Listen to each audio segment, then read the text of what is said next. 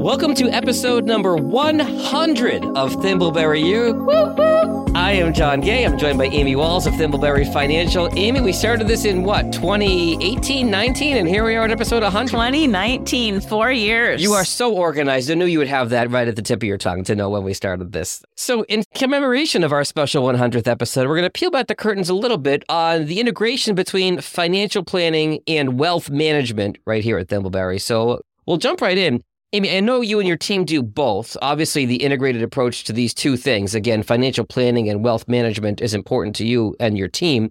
Talk a little bit about why you feel that way and what that does for your clients.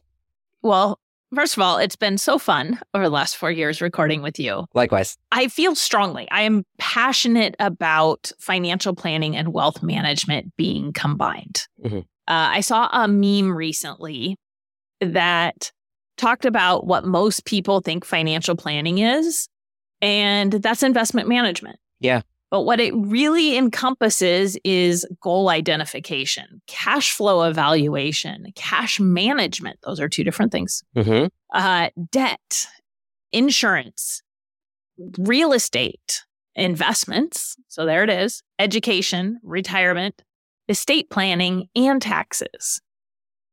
So how I think about it is all of those different things that I just named, they're pieces of the puzzle. Yeah. And some of the puzzle pieces even go deeper. So let's say an investment account is an IRA versus another investment account is a Roth IRA. They're separate puzzle pieces. Same thing is true on cash flow. There can be multiple puzzle pieces. Different real estate is multiple puzzle pieces.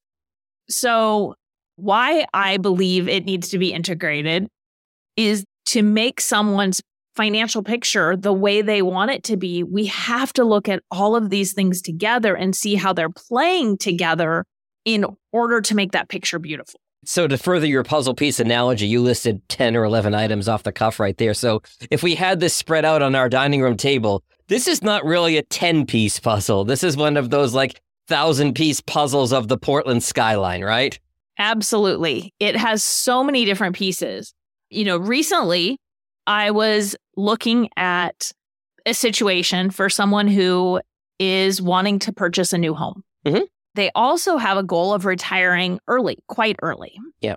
Compared to when most people think they could retire. And maybe retirement might be the wrong word here. They'd like to achieve financial independence at a very young age. And they're very much on track for doing so. Okay. But in looking at the home purchase they wanted, unfortunately, dollars would be getting used twice. Because when you're retiring and needing cash flow well before 59 and a half, that money needs to be in taxable accounts. But that's ideally the same money you'd be using to pay off a house. And with today's higher interest rates, those dollars need to be used twice. Okay. So how do we make the puzzle work in that situation? Because you've got both things trying to use the same dollars. And that's cash flow management. It's real estate. It's debt. It's investments. It's retirement. It's taxes. Just in that one question, it's all of those things. Right. I'm also passionate about this because I have an obligation and a responsibility, and I take that very seriously, to do what's in our client's best interests. Mm-hmm. Let's say someone wants to invest and they have a mortgage at 5.5% or 6 or 7%, given today's new rates. Yeah. In my world, it is very likely, and I can't imagine a scenario where I wouldn't say that it's better for them to pay that debt down than it is for them to invest, for example, in a taxable account. Because if we're looking short term, the growth rate they may have over a few years versus paying down that debt may not exceed the interest rate. That was different when the interest rates were 3%. Oh, for sure. So what I'm really getting at, and probably oversharing, is that passion that the pieces tie together, because we can't give great advice if we only look at a portion of the picture. That's fair. And in several years of doing this podcast with you, it's been very clear to me, and I'm sure our audience as well, the passion that you have for this. Again, those two pieces of it, financial planning and wealth management. What happens if a client comes to you and only wants one of those two? Well, I have two answers to this. So, okay. Jag, I didn't use my favorite words of it depends. Okay. Appreciate that. The first is it's going to be a teaching moment. And that happens through questions and information. That could be a teaching moment for them or for me. Okay. But I look at our role as we are a provider of financial education first. And if we provide right and proper education, clients are going to choose the right thing for them. Mm-hmm. So in doing that, in providing this education, we're going to ask a lot of questions about what's going on in their thought process, the reason that they, might think they don't need planning. Maybe, for example, they're retired and they think, well, gosh, if I'm already retired, I don't need planning. But then from understanding that, we can educate that, well, in retirement, for a successful retirement, we need to know cash flow evaluation. We need to know and have factored in retirement distributions and where they're coming from. That plays a role in taxes. Yeah. All of that plays a role in estate planning when you're wanting to leave the money to a charity or your kids and have a set amount. And all of that ties to cash management and basically the recreation of a paycheck. So if someone's still saying it doesn't sound right for me, that's okay. Because our relationship first has to be about fit. And if our dual approach doesn't sit well, we're happy to recommend, another advisor who might be a better match, or, the CFP board if we don't know someone personally, where people can find advisors that may have a different philosophy. So it really seems like you're not going to take on a client if they're dead set on doing one or the other, because doing both really is central to the way you operate. How do the costs compare when doing both? It's a little bit hard to say because all advisors charge differently. Yeah. It varies across the board. We have a transparent fee structure. We charge separately for financial planning and for wealth management. Mm-hmm. And we charge for financial planning based on complexity of what we're doing. And through this, and once we know a client's situation, clients will know exactly what it is they're paying for and see how each service is shaping their financial journey. Mm-hmm. Some advisors I know add the cost of financial planning into their wealth management fees. And I've heard the opposite too, that some advisors won't charge for asset management costs, but I'll charge it as an upfront financial planning fee. Okay. So there's just variety. And so I can't say for certain, but we know that our costs are in alignment with other advisors. We check that regularly. The other thing that I'd say when you ask about costs that it's easy to forget about is that time is money. Yeah. And by us doing both, we save our clients time. Now, let me explain what I mean by that. If there's a question that's planning related, let's use this example earlier that I talked about where someone's looking at buying a new house. That's a planning related question, but it ties to investments. Right. So as I look at that, I actually get to go look at the investments and the consequences of what that's going to do to their investments and how they may be able to realign the investments to fit with the strategy as well as make contributions going forward, so that then when I talk to the client, we're able to talk about all the pieces at once. It's not us talking about the planning and then the client needs to go figure out with their investment advisor or on their own if they're doing their investments now, how do I adjust all of my investments? To evaluate one, we've already evaluated the other. That makes a lot of sense, that you're not having to go between two different people. I know the first financial advisor that Ellen and I had was more of a wealth manager and was looking at investments and things like that, but didn't really get that much into the financial planning piece of it.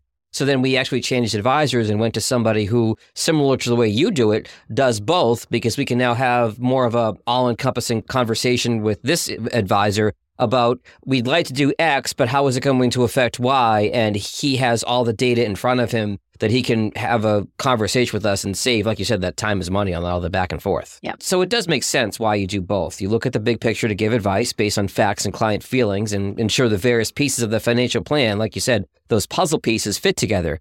You said you're not a fit for everyone, Amy. Who would you say is the ideal Thimbleberry client? It's a great question. You're always good at coming up with some great questions. Our sweet spot really lies with retirement-focused professionals in healthcare and tech sectors. Mm-hmm. The reason for that is they have a steady income flow and are keen on smartly navigating through their financial path, whether it's planning for kids' education, buying a new home, or transitioning, into that comfy retirement. So goal-focused, positive, good cash flow and assets And ultimately, they're focused on that financial independence or retirement. Okay. So we talked about being centralized here for one conversation, that you have access to all the information in front of you. How does that client communication work in your case, Amy? We try to keep it as simple and client-focused as possible. So I am currently the only advisor at Thimbleberry, but each of our clients has a dedicated team. We call them service teams that work with a client group. So not everybody works with everybody in our office. Okay. And we do that so that the team working with our clients knows that client, the ins and outs. So outside of me, there's our paraplanner, and that person really acts as a go-to person to make sure all of the client's data's intact. They're doing account openings and money movements and things for that client so they can see all the pieces tying together. We have a chief of staff. She's really my right hand. She plays a role with all clients in making sure communication flows smoothly, things are scheduled appropriately. She knows if a question comes up, which team member can answer it best and get an answer fast if I'm in meetings all day or all week. And we do that just simply so that clients aren't lost in a maze of contacts and they really get the attention and information they need as accurately and as quickly as possible. We're into our 100th episode. Have we ever shouted out your chief of staff? I'm not sure we have. I'm not sure we have either, but I think we probably should. I mean, she listens to the podcast for you, doesn't she? She does. Yeah, she listens when I don't. So shout out to Sarah for also being my point of contact with all the production pieces once Amy and I do record these podcasts. So thanks to your help, Sarah, for all of that you do to help to keep the wheels moving with this podcast too. Yes, thank you, Sarah. I think at some point we should bring Sarah on and have her talk about her experiences. I'd like to see her face when she hears this part of the podcast. But for those who are interested in working with you with the approach that you take to all of this, Amy, for your team, you and Sarah and everybody there at Thimbleberry Financial, how do they best reach you?